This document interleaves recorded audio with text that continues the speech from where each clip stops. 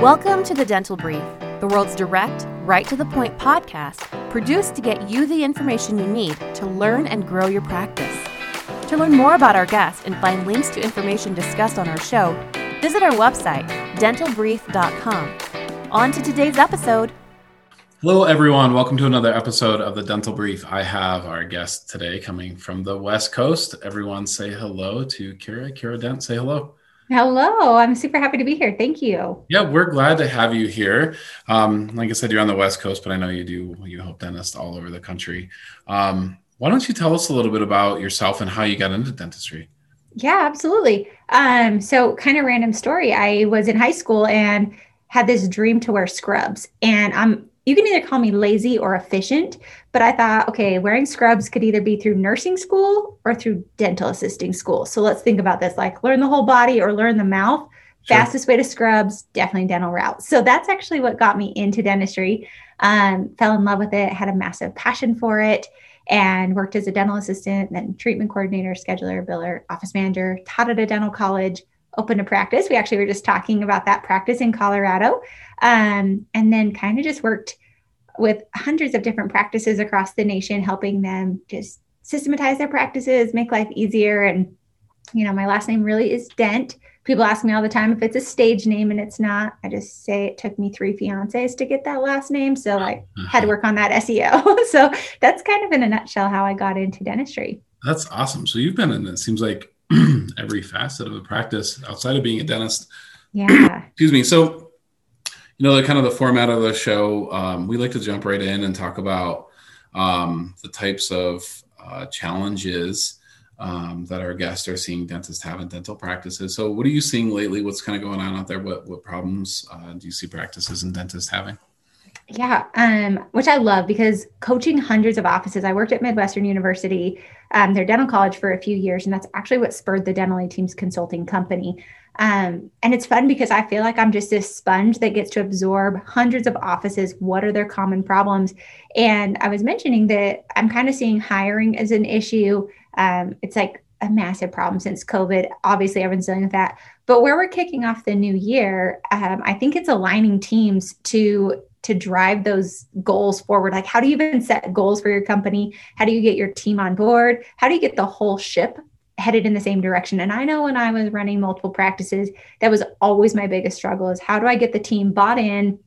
How do we figure out even what goals we want to do? And so that's kind of been something I've been working with a lot of our clients on of how do you get that target endpoint to make sure that everybody's aligned, everybody's rowing in the same direction, and everybody's bought in and excited about the goals versus it feeling more of like a drudgery.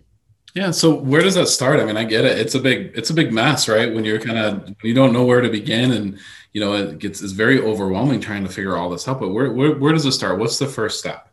Yeah. So I actually, I was luckily introduced to the book called Traction, Get a Grip on Your Business by Gino Wickman, which highly going to recommend that book. That transformed my practice. I do own practices, transformed our business, and now I've been able to take that to hundreds of different offices. But I kind of followed that EOS, the Entrepreneur Operating System model. And they say that the owner has to have a vision of where they're even going. So like first step, doctor, like you got to know where you're headed. Yeah.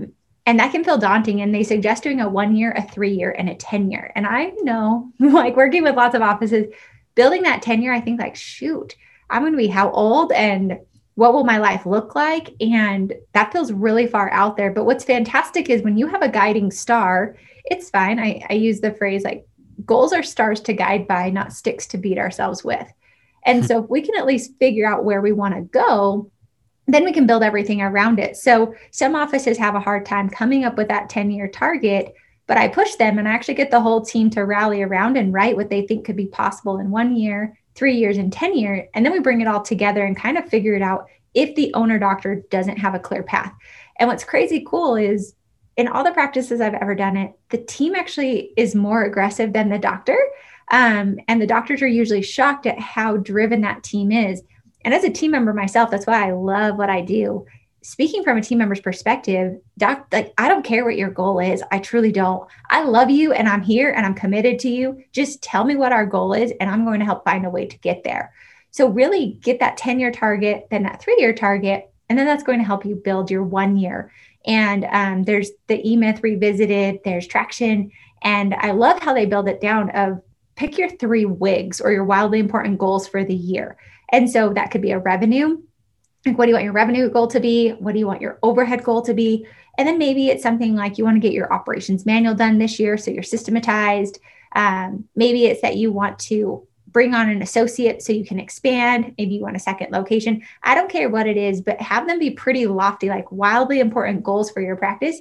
And then those are your 3 guiding stars. And so if you can see, it goes from our 10-year down to our 3-year, down to our 1 year. It's almost like the domino effect of, hey, there's this huge elephant for this 10-year, make it crazy scary. But now here's an actual plan that we can execute this year. And I love breaking it down into 90-day plans with the team. So it's every quarter. And I will tell you, when I was running my practices, I didn't do this, and I wish I would have, because my meetings were so stressful. I hated running team meetings. I hated trying to get the whole team rallied up because I was pushing forward goals that the team wasn't bought into. Whereas with this, you come up with your goals as a team for our 1 year. Doctors, owners, like, have that vision of where you want it to go. The team can then buy in. And then we actually build out a 90-day plan of what's the most important things we need to do with each person this quarter to actually get closer to that goal. So it really makes your meetings very simple. It makes your team buy-in very simple. And it just gives you a short 90-day sprint almost. And then we reassess, then go to Q2, Q3, Q4. And when offices are super dedicated and disciplined to this model, your team's bought in, there's clarity, there's direction, and it just flows so easily. And like I said, I wish with all my heart I would have had this as an office manager, because I literally felt I was pulling a team along versus having a team rowing right alongside of me, coming up with creative, innovative ideas as well. And so that's one of the things that I've just found works so ridiculously well with practices if they take this model on. Sure. Now, let's just to give some references. Winter 2021.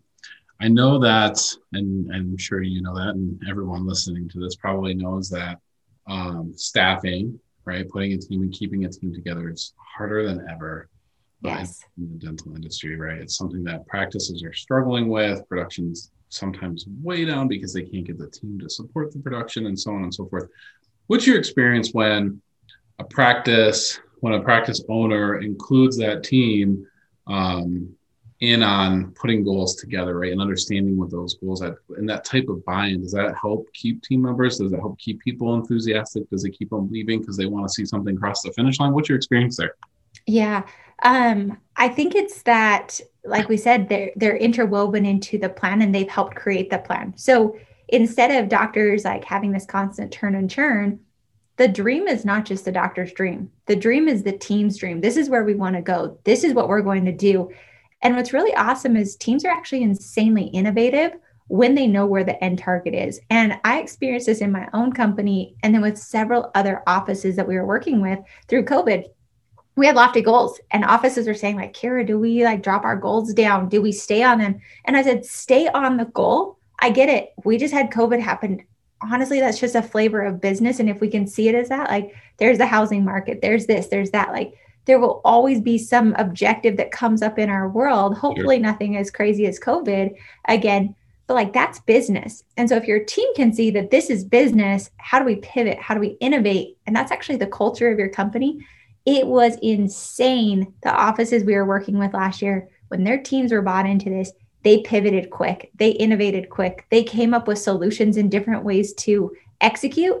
And I would say about 75%, I don't want to give you guys crazy numbers, 75% of all the practices that we coach, and we coach hundreds of them, actually surpassed the goals that they had set for themselves, even in a COVID year where they were shut down.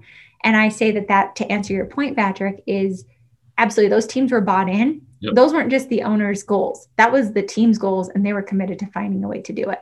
Sure. And I'm sure those team members felt more secure than those who didn't, right? I think a lot of people left jobs because they go, my practice isn't secure. I got to go find go secure. I need to find something more secure. And just, you said 75% of their goals. That's, I believe it. Without a doubt, I know plenty of practices. I know practices that didn't hit their goal, but I know plenty of practices who actually had their best year in 2020. So absolutely. And it's the ones that didn't get off their goal. There's a lot of opportunity created when others start to back off, right? So Mm-hmm. I know people that were closed much longer than they needed to be because they didn't prepare with PPE, for instance.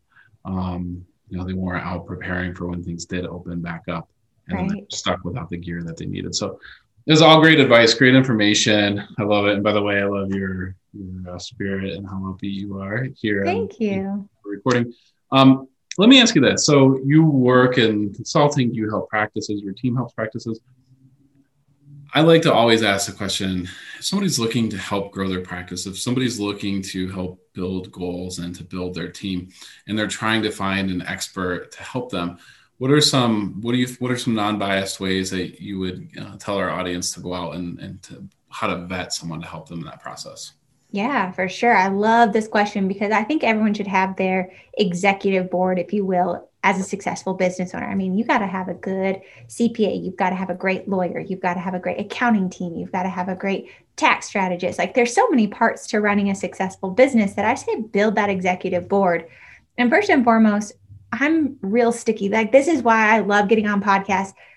I have a huge beef with I think we're in hello, welcome 21st century. All of us can be experts. Like I can start a podcast and I can coach one office or not coach an office and then claim to try this. So for me, this is personal. Like you asked my opinion, so I'm going to give it to you. I feel like vet people that have actually done the work. Ask them how many offices have they actually grown and what are actual stats on it? Have they been for example, for consulting, I love what we do because I've literally been every position in the practice and so have our consultants. So when your team member tells me, hey, Kiera, we can't get that case acceptance, I'm like, fantastic. I love that because I've actually been in your shoes and I've done it. And let me give you the tools of how to do it. So we've done it over and over and over again. I'm like, check with your lawyers. What's their background? Also referrals are great too. So I think I go in and really know what you're looking for as well. So if you're trying to vet somebody, what are you looking for? I know for me, I'm vetting a lot of tax strategists right now because I know I want somebody who consistently helps people that are of X amount of income not pay all their taxes. Obviously we're not trying to evade taxes, but what are the strategies around that? And I've interviewed about 10 different people and I haven't quite found the person that I feel really is headed the direction I want to go. And so keep looking, keep asking those questions. But then at the end of the day, they say more is lost through indecision than a wrong decision. So give yourself a time frame of when you're going to execute on help. Most of the people who call us are, hey, we need systems. We need help with our team. We want somebody to fly to us. We literally fly to your office. That's why we call ourselves the A-team. We come in, we take on your whole office, we get everyone jazzed and excited, and you see awesome results. So what do you want? Do you want virtual? Do you want them to be hands-on? And really asking yourself those questions. If you could paint this up perfectly, what would you have? And then go find the person that fits that mold. Similar to when you hire. We don't just wait for people to show up to hire, or I hope. If you are, let me give you a quick tip. Build your avatar of who you want. Get that down perfect, and then vet people accordingly. It makes it much easier. So instead of sifting through data is coming to you that you can very quickly organize and categorize. Does this fit my needs? Does this fit what I'm looking for? And then I also think a lot of it's also, do you jive with that person? I mean, my lawyer is very fast paced like I am. Thank you. Get to the point. We don't fluff around when we get on. He's very much my similar style, and I appreciate that so much. Yeah. It's great advice. We appreciate your advice too. And Kiera, thank you very much for coming on our show today. I want to tell our audience real quickly to check out the dentalateam.com. Again, that's the dentalateam.com. Kiera, again, thank you so much. We really appreciate you. Absolutely. Thank you guys. I appreciate this so much. Thank you for joining us on today's episode. Did you know you can weigh in on today's topic on Facebook?